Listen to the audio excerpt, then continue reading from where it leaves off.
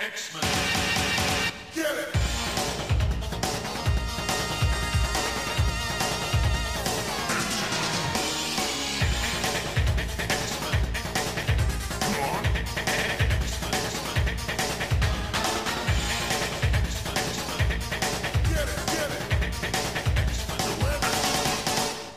Hey everyone, and welcome to another exciting episode of Battle of the Atom. This is your weekly X-Men podcast where we rank every story from A to Z. I'm Adam.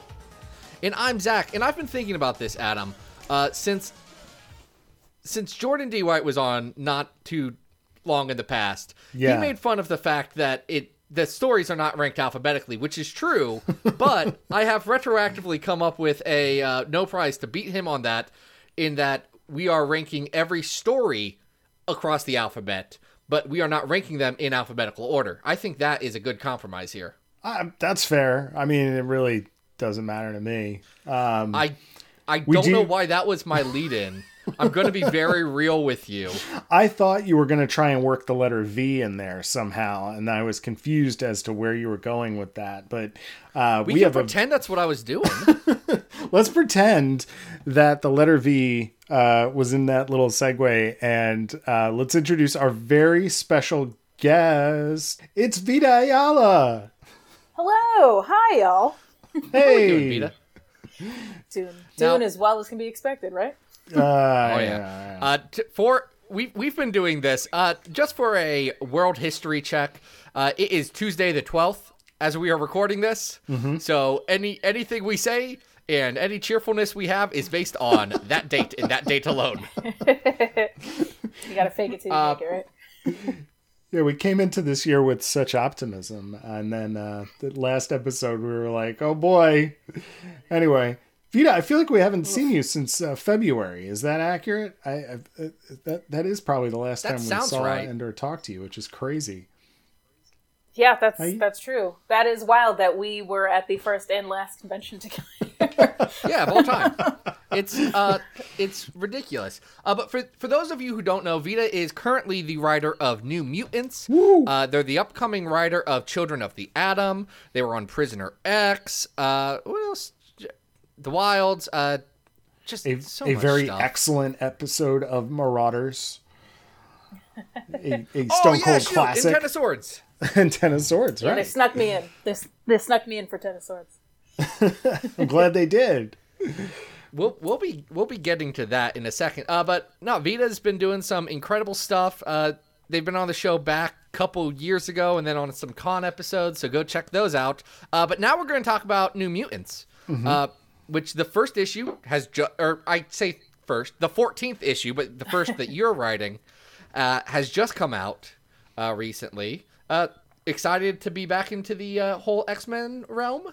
Oh yeah, absolutely. I was pretty intimidated following both Jonathan and Ed, as writers on that book, and everyone else that has ever written New Mutants, right? But most recently.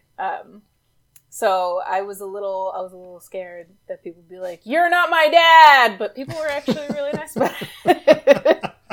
Well, we'll definitely get to that. But first, we had an important question that we did want to address that is related to New Mutants. Okay.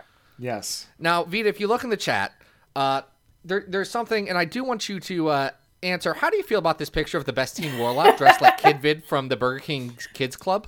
I love it so much. I saw that on Twitter, which I've been off of Twitter for a while, but I just happened to check today because of this, and I saw that, and I had a full body flashback to those, like, the videos you would get when you, like, gave it enough points or whatever. Oh my gosh. Oh. Zach, I forgot to tell you, I've actually found a PVC Kid Vid figurine in a toy box somewhere in my house the other day when I was cleaning. I was like, where did this come from? That art, by the way, is by Jen Overstreet. Jen's So a good. great artist. Go check out their stuff. But I happenstance saw that today. It happened to come across my timeline as I had saved that 5 years ago, and I was like, "Oh no, this is the right attitude to bring to this podcast." But it does. I might get it tattooed, maybe. Oh, yeah. That's a full backer good. right there. Absolutely. That's a Ben I was thinking Affleck. a neck piece. Just like Okay, right here. yeah. That would Yeah, that's that would be a good neck piece, yeah. But that is Warlock. He is a teen eternally, and you're writing a lot of teens and young adults in your books. What is it about teens that makes you want to write about them, or where do you find the energy or the excitement about writing young adults like that?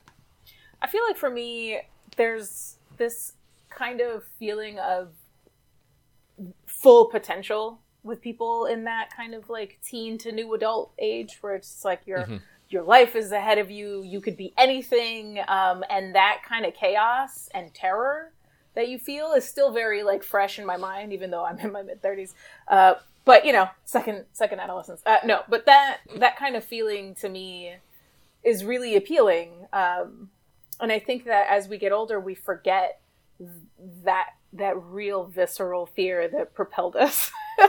I'm a emotion-based writer, and I feel like the idea of infinity as a writer is really terrifying, right? You open a blank document and you could do anything with it.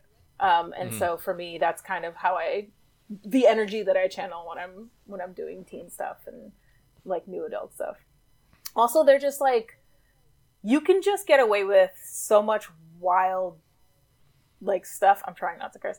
Wild stuff when you're that age that you just can't anymore. Not even by virtue of manners, but just because like your body doesn't do stuff like it used to. Like I try to just put myself back into a place where I could get off of the couch and not grunt. Like that's I'm trying to manifest that for myself.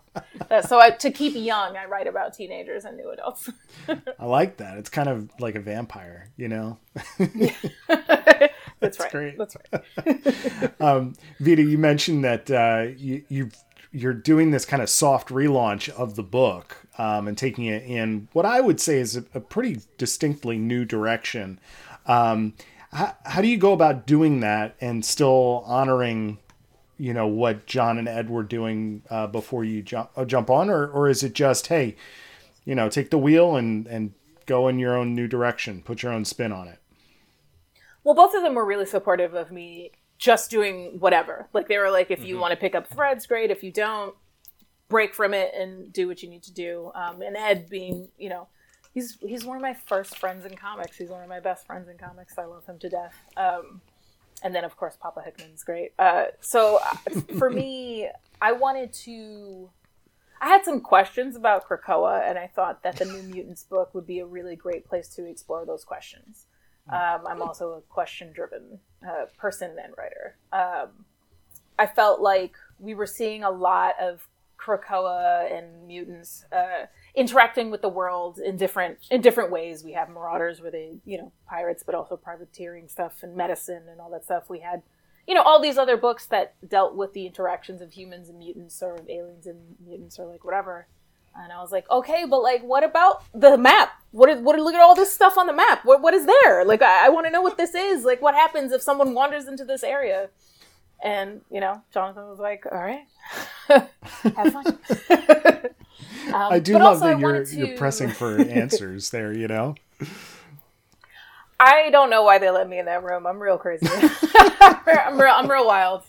I'm real feral. We all are, though, I guess. Every single writer in the writer's room is just feral in their own way. We've gotten the opportunity to talk to most of them. There's a couple that have still slipped through our cracks yet, and we are we're coming for you. But but I have gotten the feeling that all of them are everyone feeds off of each other and has built a sense of community there that is very interesting to see in comics, where things can be a little isolated at times. Absolutely. And I think that is what allows us to work in this current paradigm so well. It's all about, community and communication and interconnection and all that kind of stuff. And I don't think it would be possible for us to do if we weren't literally communicating at every second of every day. If I go check, the X Slack, there's just like a million notifications, and it's everybody. There's no one person that talks more than the other, which is really nice. We also much like Sailor Scouts, weirdly become like the roles that we've written. Like we're just slowly like Uncle Jerry is very like, oh, I've been hearing this on the streets, and I'm like, you're inside. How do you know all this? Like, what's going on? He's like, oh, he's a pirate. He just goes out and he gets information and he does crime. That's great. Like, we just slowly have become. I don't know, but he's the most connected person in the room. Like, he really is. Like, he just knows about everything, and I find that really fascinating. So, to me, in my mind, he dresses like Kate, like Captain Kate. That's who he is. He goes. I'll tell you. Last night, my wife and I were watching the TV show New Girl that we have just decided we are going to rewatch, and Brian Posehn showed up in there, and I was like, "Hey, Kaya, did you know that I know somebody who knows that dude?"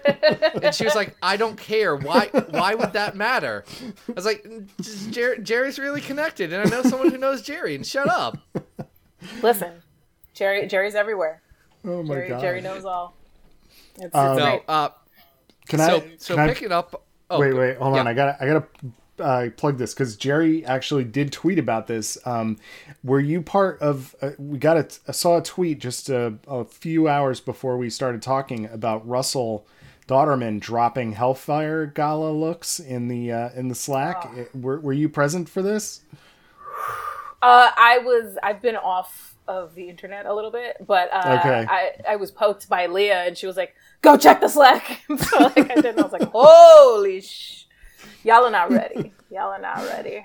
Okay. See, I've got some Russell Dauterman art just over yonder, and it is of X-Men. So I am very excited to see what happens here. I've noticed that in promoting things, y'all, and I don't know who started it, but y'all have decided to just kind of drop things like they're common knowledge. Like, oh yeah, Al Ewing's showing up. What's up with this? Or Cy Spurrier? Or Russell Dauterman's drawing something? What could this be? And we notice is the thing. We're trying to have fun. We all want to have fun. Jumping off of you pulling into this book, into New Mutants specifically, you kept some threads for sure that were really interesting. You've let others be completed. As someone with no less than 4 pictures of Glob Herman within arm's reach, there's some that I wish you would have pulled back up, but it's fine, and we're going to accept that. But I do love obscure characters, and you pulled a fast one on me. Hey, what's up with Rainboy? Hey! From like 4 issues of comics that I don't personally care for, being in your cast? How did you settle on Rainboy? So, 2 things. One, I too love Glob very, very much. Actually, Ed is the reason that I love Glob. He made me a Glob believer. And when he was, when we were transferring the book over, he made me promise that Glob would be okay, and so I've kept that promise. Our boy Glob is all right. And who's to say that he won't show up later? Anyway, so that's 1. 2, so tiny bit of context, or background, I guess. Leah Williams, who is amazing. One of my favorite people in the whole world, absolutely incredible, high-key genius, is a database person. And she's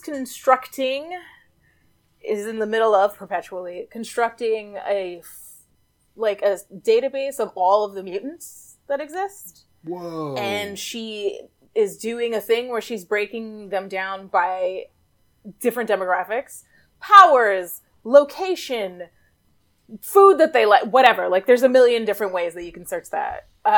And so whenever we need a mutant that can do something specific or is from somewhere specific or whatever, we have this great resource that Leah's building.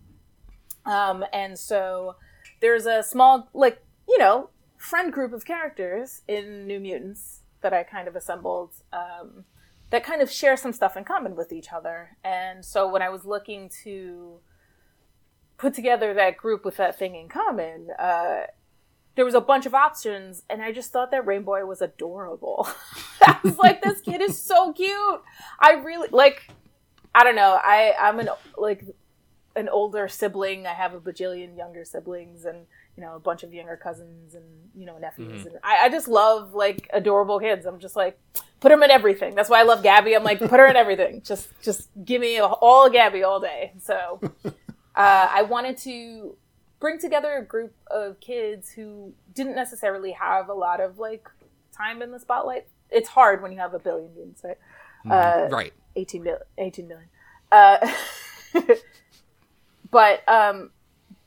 But we're like easy to endear people to. Like I wanted people immediately to be like, yeah, I like those kids. Like those kids are great.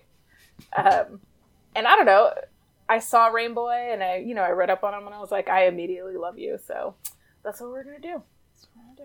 I think I want my hands on this database. It's Did you know bananas. about I that? think Zach? I'm only. No, and I think I'm only a little bit upset that I didn't, but it's fine. It's fine. It's okay. I'll send Leah a nastygram after this, and everything will be okay. Be nice. Maybe she'll share. It's really maybe. cool. And she includes like links to their various like informational pages as well as like whatever the breakdowns are. Like Wow. it's bananas. That's an Wow. insane person thing to do. That's so cool. Yeah, and Sounds- it's cross-referenced because it's like this, it's bananas. Incredible. I learned so much just from being on there. I was like, oh, I need someone that fly. They can fly? They can fly too? What is going on? And that's how you got Jimmy on your team then, I'm sure. 100%. Actually, when I was talking about team construction for the main team, I had two concerns. One of them, I was like, I want as many of the OG New Mutants as I'm allowed to have. Just give them to me. Just give me.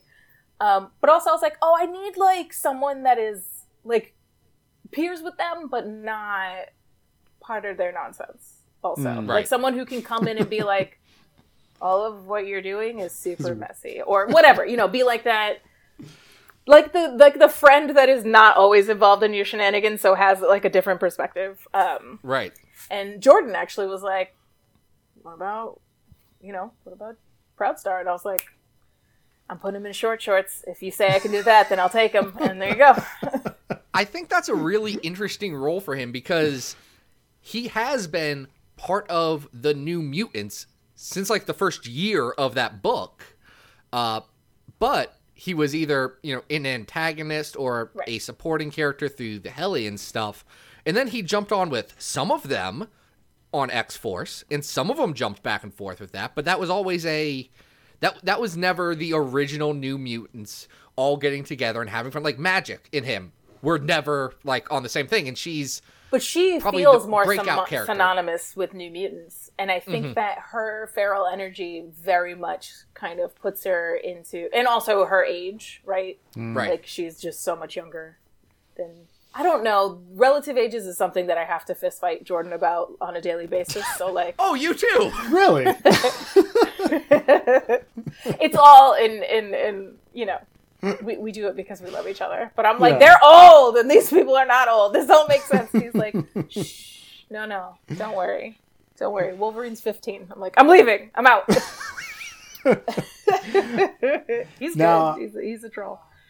Speaking of deep continuity dives, one of the characters that I have probably spent way too much time, especially last year, digging deep on is Mr. Amal Farouk, the Shadow King. Now, he mysteriously appeared in a blink and you miss it cameo in X-Men Empire. Were you part of that shenanigan?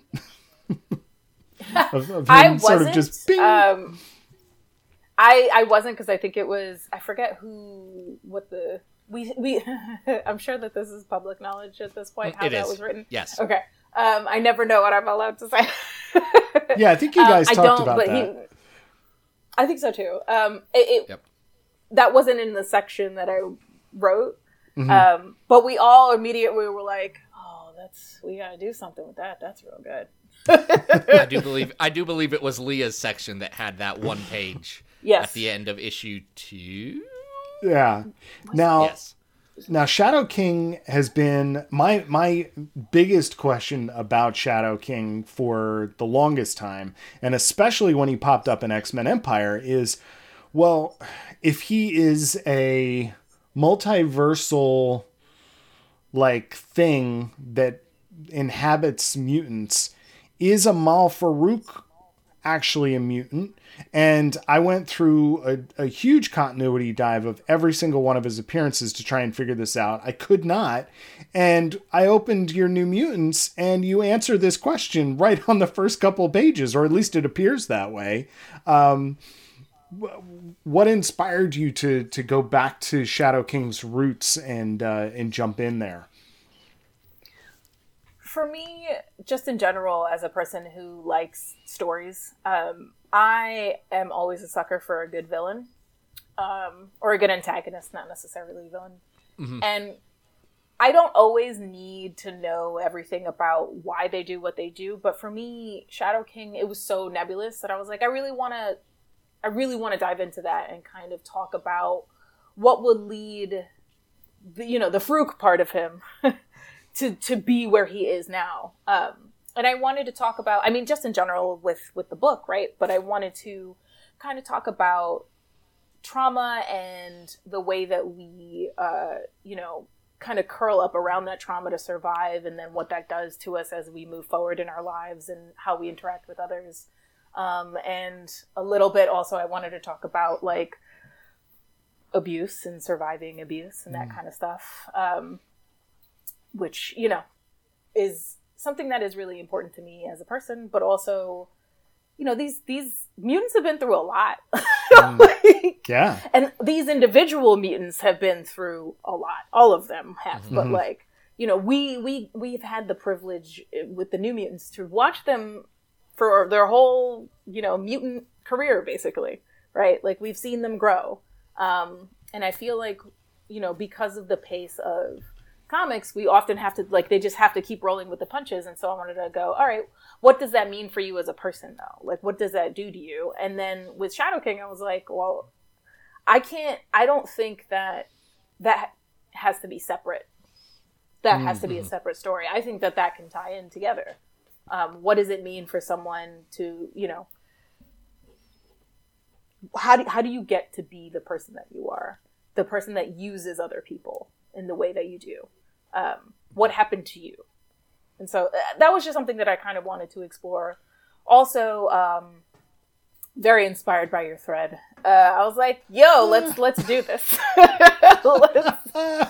No, I saw it. I say that, but I did actually see your thread after I'd already made plans, and I was like, the world wants it. The world wants it. The world wants it. The world wants Absolutely. It. But yeah, it's just, he's cool and he's scary, right? Yeah.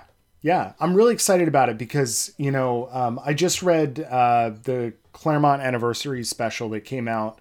I guess as we're recording this, it comes out. Yep. Yeah. It came out last week. It came out last week. And he's obviously still very obsessed with the character. And yet I think the public's most recent exposure to the character has nothing to do with comics. Were you a fan of the Legion FX version of the character, and has that influenced the way that you want to work with the character as you go forward? I'm a bad person. I only saw the first season, loved it. Okay. Super loved it. Yeah. But I know that it's Aubrey Plaza's character. Bless her. You should maybe check out season 2 and see. I'm a bad person. I haven't finished season 3. I haven't either. I know I'll love it. I want to desperately. But I got into a mode where I wasn't intaking a lot of stuff, which I'm trying to change. But that show was brilliant. And it did this thing in the first season. I'm sure that it continued in, going beyond, that I found really fascinating, which was it layered answers. They led to more questions, but you were like, I don't know, I watched the first season and then I rewatched some of it again, and all of this stuff, on the rewatch, I was like, I see so much more. Like everything is more meaningful now. And I kind of want that to be something I incorporate into my storytelling. I've always found rereads to be really important to me, and so I always try and do stuff that will lead to cool stuff on the reread. But like with the Shadow King stuff, I wanted to be as clear as I possibly could, but then when you get to the end of it, I want you to reread it and be even sadder as you read it. That's my goal. You're gonna make me feel bad about the Shadow King because I don't like that. I like it. I think want that it. he's I think that he is who he is right now, and you don't have to feel bad about him, you know, every time that he's gotten his butt whipped so far. But I think that what I want is for him to be a person. And I think that at the end of the day, we do empathize with people, even if they end up being bad people. Like we think, you know, I want you to get your comeuppance now, but I'm sorry that thing happened to you before, or like whatever. And so that's why I started, you know, and Annalise and I, my editor, and Rod too, like we've been in close communication, but Annalise and I especially, I was like, does this hit? Like, will people understand that this is important? And she was like, yes. All right, great. Let's do it from the beginning. Well, I'll tell you, if you haven't seen season 2, Aubrey Plaza is fantastic as the Shadow King. Jermaine Clement does a really good job. But in season 2, Naveed Nagban plays a more Amal Farouk inspired version of the character. Like So he's got the round glasses. Oh, nice. And the little mustache. Like a tour de force performance. All right, So I gotta. As far watch. as just like pull up him giving a monologue, and This is an excuse to watch it. yeah, it's. I was nervous. It's like, well, I mean, Aubrey Plaza played, you know, Sexy Chaos Shadow King somehow. I know. I was like, I feel weird about watching the show. I'm like, you're very good at what you do, but also, this is a Shadow King. This ain't right. Yeah, there's a lot to that. But you did bring up Rod Reese, who is absolutely an incredible artist. Amazing. Phenomenal.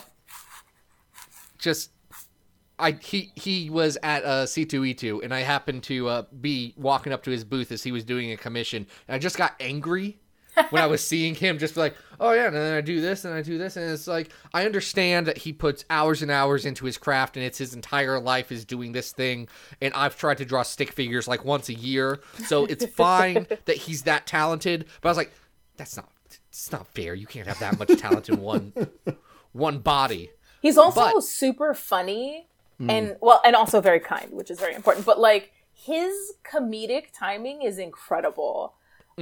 Oh my God. I would get pages back and just start crying with laughter. Like unlettered pages. It's just pure art. I'm like, oh, this guy's a genius. This guy's too good. The demon kitten thing that he drew. Sorry. That set me off a little bit. I was like, In the script, I was like, it's his worst fear. I don't know, like a kitten, like a giant kitten or something, blah, blah, blah. And I was like, I don't know, do whatever you want. And I was like, oh, he did the kitten. My thing, I cackled like a ugly witch about that. But my favorite thing was the one wolf in, 5 wolves out. Yeah. It made me laugh so hard. I cannot emphasize enough how much I actually screamed in my chair in my basement as I was reading that. Because someone pulled that out of their hat. Jordan, I can hear his hair turning gray every time someone talks about the 5 wolves. I was like, you gotta let me do it. He was like, please don't do it. I was like, I promise I won't do it on every page. Let me do it once. It's very good. Yeah, it's good to pull those things out. But Rod works in such an inspired way. You know, I gotta agree with Zach. Like watching him work and him floating between like watercolors and crayons, and I'm like, dude, what are you doing? You know, it's so exciting. But He as paints. a He paints writer it. working with him, is it something where you still feel like you have to rein him in, or is it the opposite where you feel like you can give him a lot of room to play on the page? First of all, I don't know what it would look like to rein someone. Like, you don't call him in if you want to rein an artist in. Like, if you want to, like, that's he's the wrong man. Like, Yeah. you gotta set him free and let him do what he's gonna do. What I try to do is give as much context for him as I possibly can. But he's someone where, when I work with him, you know, I can do a page, and I still put a lot of information on the page, but I can like forego panel breaks. For example, I'll be like, this is the stuff that's happening on this page. Throw out what you don't like, emphasize what you really like. Just know that this particular thing should be big, or this is something important. And then he'll come back with all kinds of really cool stuff. Like, we've been doing a lot of synergy stuff. And so I've just been like, here's a list of cool synergies that we can do. Do a couple of them. And then he'll like, he'll throw something down on the page that is inspired. And I'm like, great, I could never have written that. I don't even know how to begin to describe it. The amount of mutant team-ups that have been happening in these books, I feel like it's getting to be just a challenge to see who can one-up each other. Because there's the 5 and they're a resurrection machine, and then there's the 6 and they are a inter-realm teleporting machine, and then there's the 2 where Wolverine's getting thrown like a very, very small mutant technology. Classic Cannonball special. Mutant technology. Well, yes, mutant technology, but also I feel like that's the thing, and I know that Leah's talked about this a bunch, and Teeny's talked about this a bunch, so forgive me for parroting them. We're of a hive mind. But, the mutants have been denied community for so long. They're finally able to just be free in a way that they never have been. And part of that is because they were not allowed to be, but also it's just, they didn't really have room to test their limits. The X-Men in particular are heroes, right? So it's like, well, we don't want to damage things, and we don't want to hurt people, and we don't want to whatever. And so now they have a whole island where they could just go buck wild and just be like, what are the limits to my power as an individual? And then what does it mean to be a mutant? Oh, it means to be interconnected. Well, what are our powers when we combine and form this cool Captain Planet? Now, identities and those kind of communities are something that have been pretty central to a lot of your work. Outside of X-Men, it's especially. I mean, and you're a Black Puerto Rican queer writer, and that's a lot of identities to be jumping on in a very cis straight white space like comics.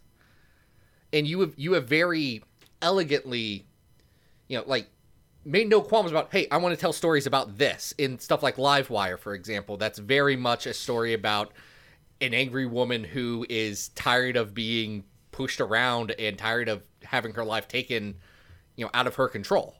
You've expanded on some of that stuff in your previous work, like Prisoner X, for example.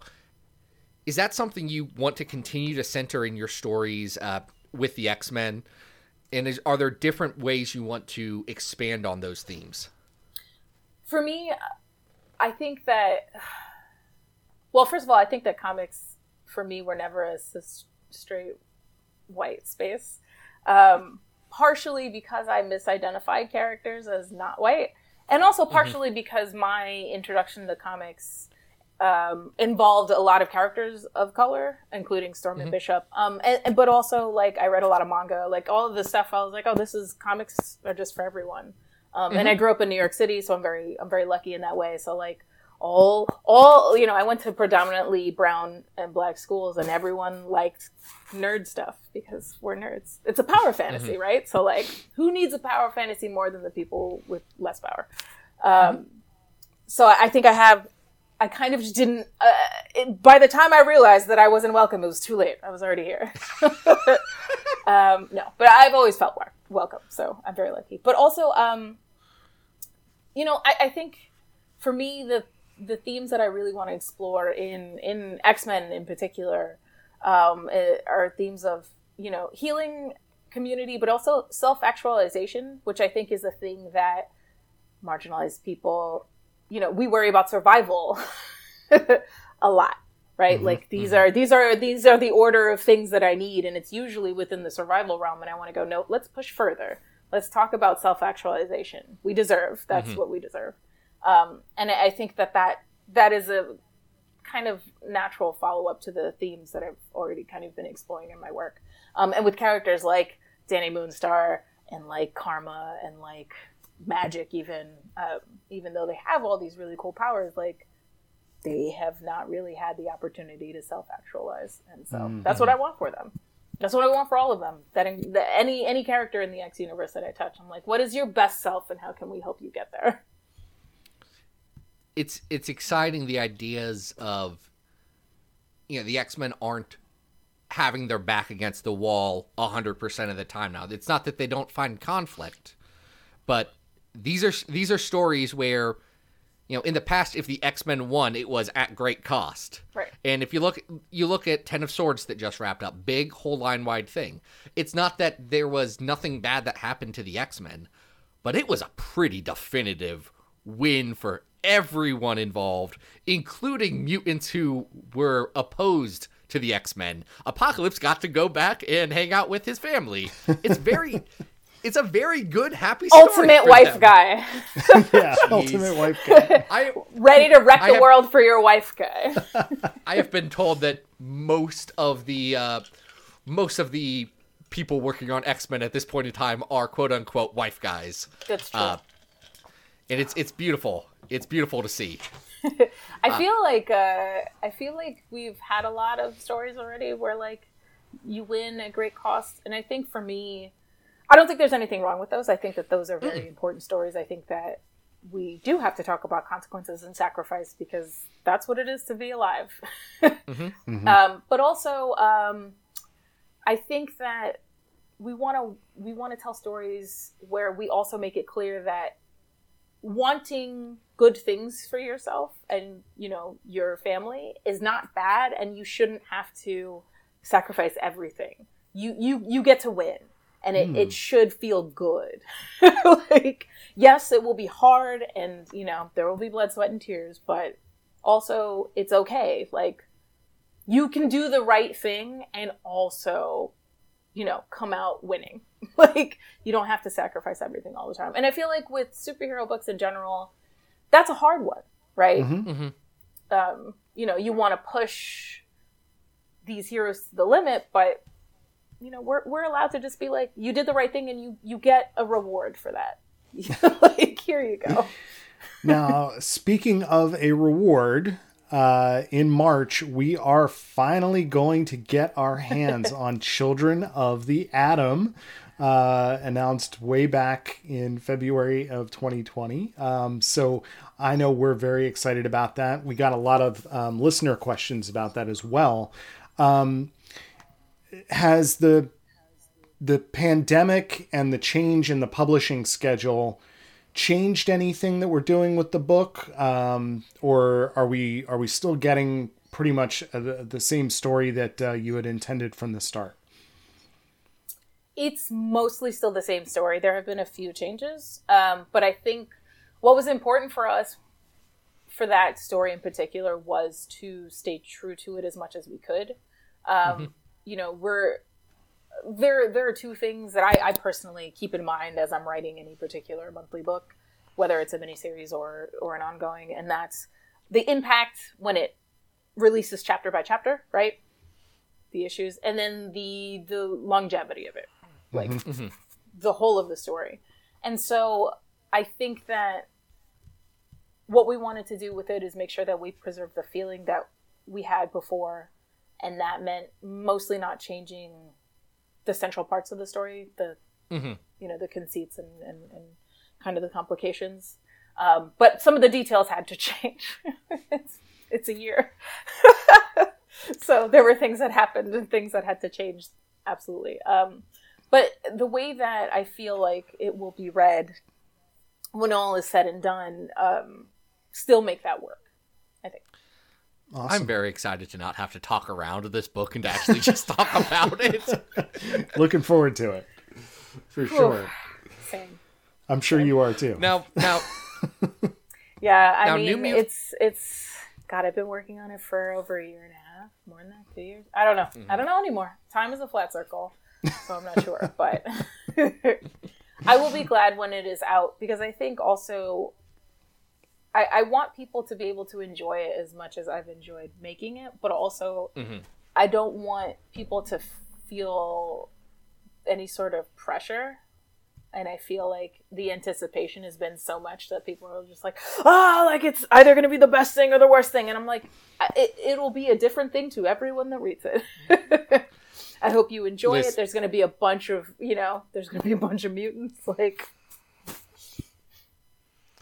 listen, John did not help, or John, or what's his name, Jordan, or whoever's in charge of calling something a red issue didn't help that it was the last thing we got to see of it. And then it said, by the way, it's now pushed back a year. You gotta live with that final tease of, the level that it's on. But no, I hope people excited enjoy it. I also want to say that, like, this one, to me, even back a year ago, a year and a half ago, whatever, the way that I conceived of this was more of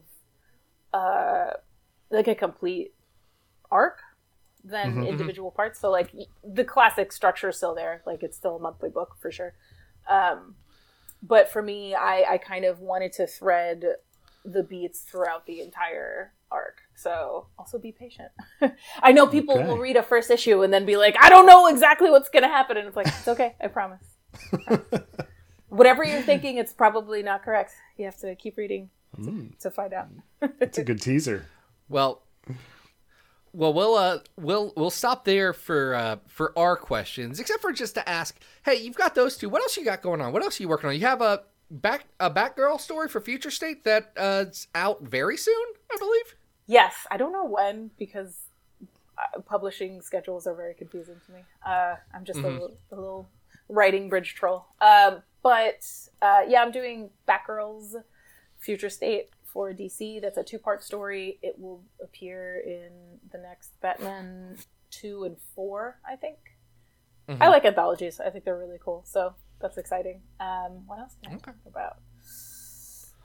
I think that's all I can talk about right now. I do have some other stuff cooking. So nice. That's exciting to hear. All right. That's exciting to hear. But what we have cooking right now is some questions from our audience. We put out a call on Twitter, and you're very popular. I don't know if you've picked up on that. So we had a lot of questions, and we've pared them down to just a handful.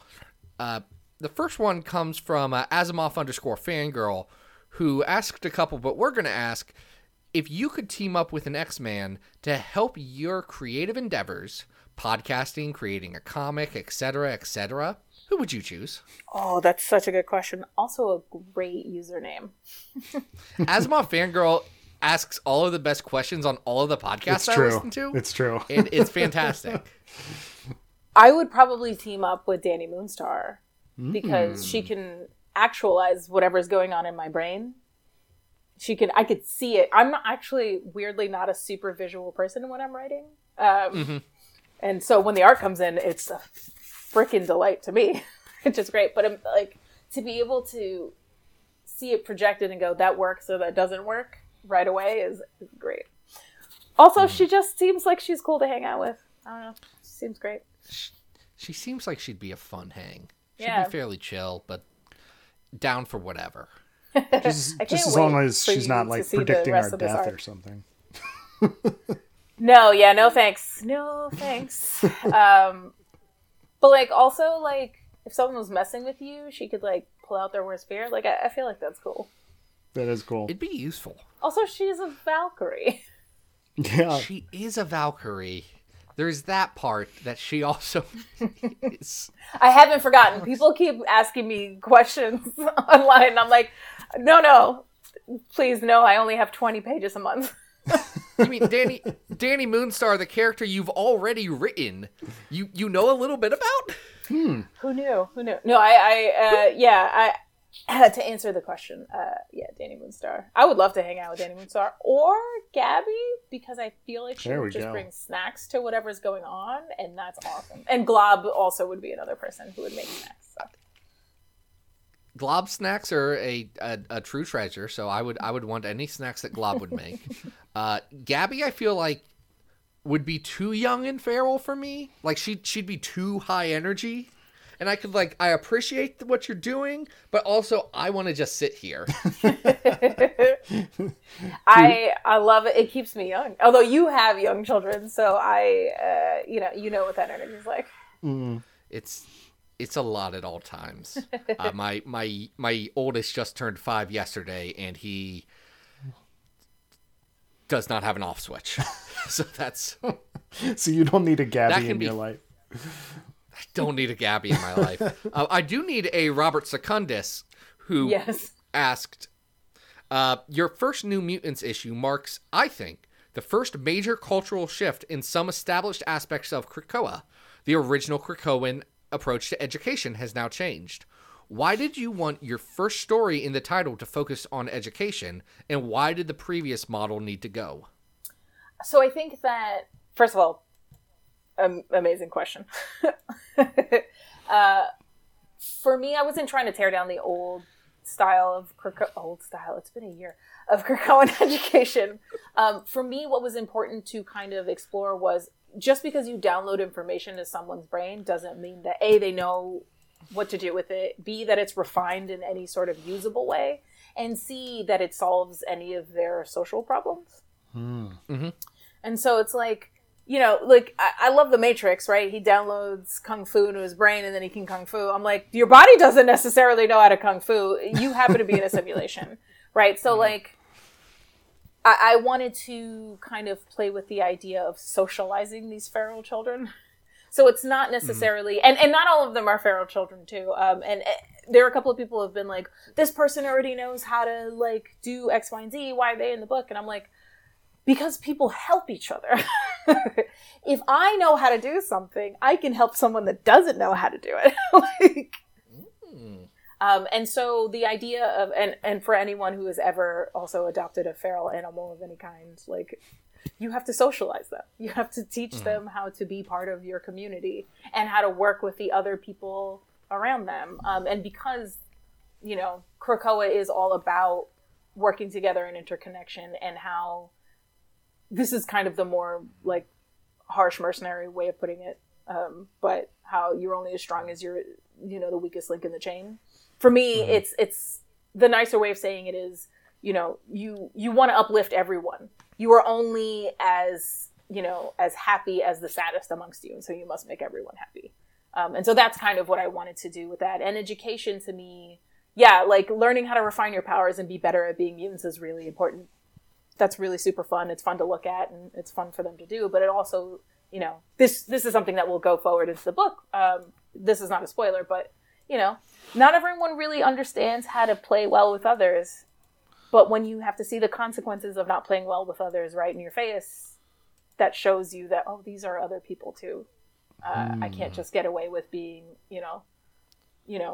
callous anymore. I have to worry about other people. And so, the first issue, I was like, we're going to do that through training because that's fun to look at. Also, because I want to see how many powers we can combine. Just wait until issue 2. There are more weird powers that they combine. More wolves. So excited about this. More wolves, yeah. 25 wolves. Cosmer in particular is one that I really am very interested in how her powers combine with other people's. I'm very excited that she's staying in the book. That was... I love her design. I think Flaviano did an incredible job with that. I think that also her introduction, it's tragic, and I feel like it's so easy to let it be and that's sad, and now she's gone. I'm like, let's stay with it for a while. They brought her in, right? New Mutants is also, coming off of what Ed was doing, is a book about we welcome New Mutants into the island. Well, now they're here. What do you do with them? You can't just bring them onto the island. You have to deal with them. That's a really good question, though. What was the second part of the question? Why did the education have to go? It doesn't. It also still works. They're still downloading information to people's brains, and still, because that's cool. I would never want to get rid of that. If I could just learn a language like that, I would know every language on the planet. Be pretty great. All right. So we have a Christo, lots of numbers, but he doesn't seem to be a robot. Just seems to be a person whose username is first name lots of numbers. But they ask, how much of the history of these characters influenced your own work? Sometimes continuity mongering can be an impediment to new stories. So how do you decide the line between a nod to the past and making it your own, taking things in new directions? That's a great question. This is something that I think everyone who writes licensed characters struggles with every day.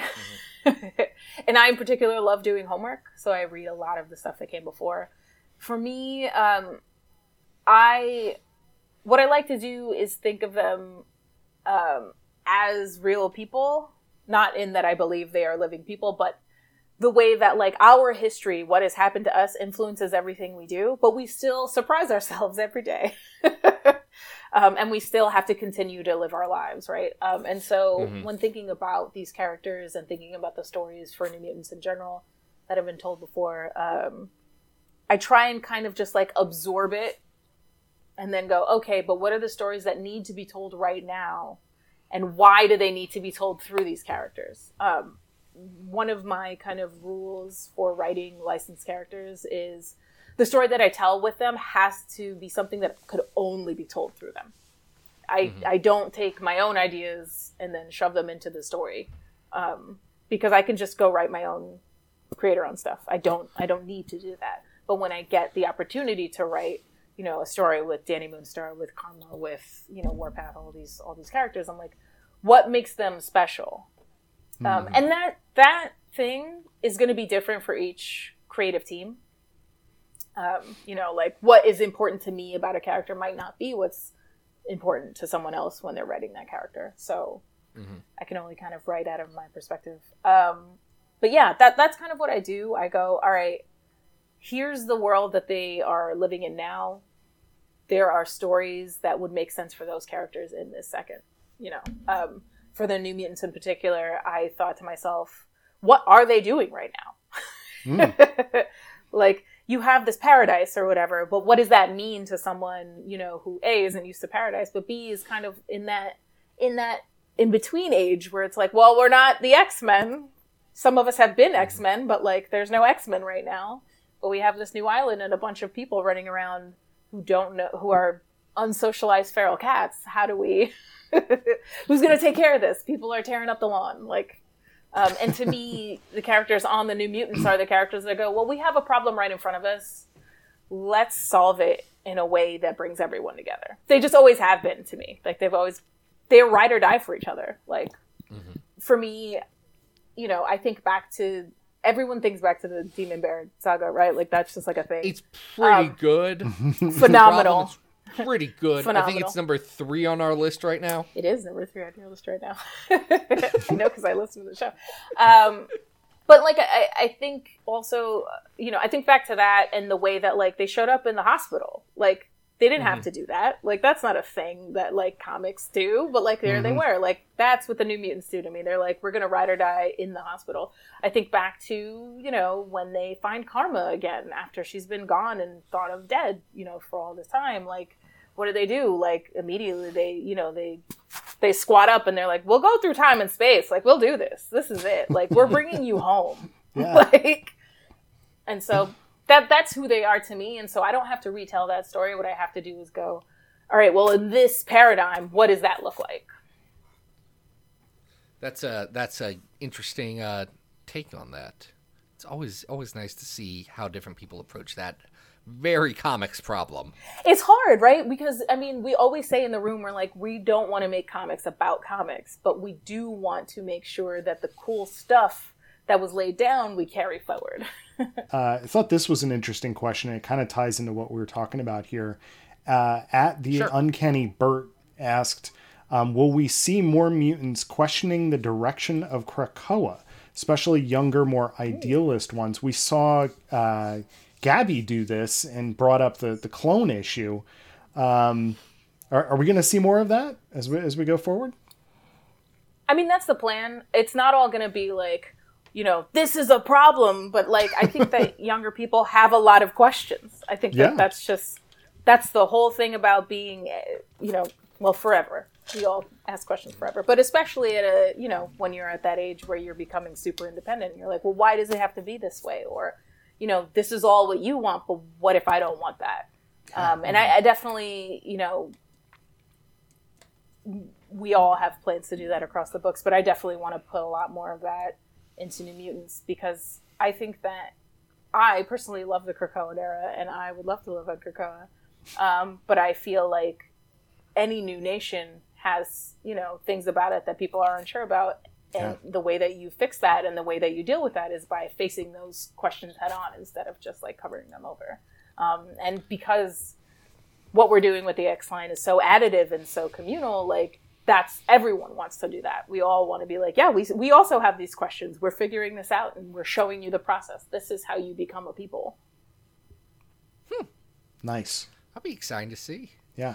We've got just two more from the Peanut Gallery. Neither of them about X-Men. Okay. It's about other things that you do.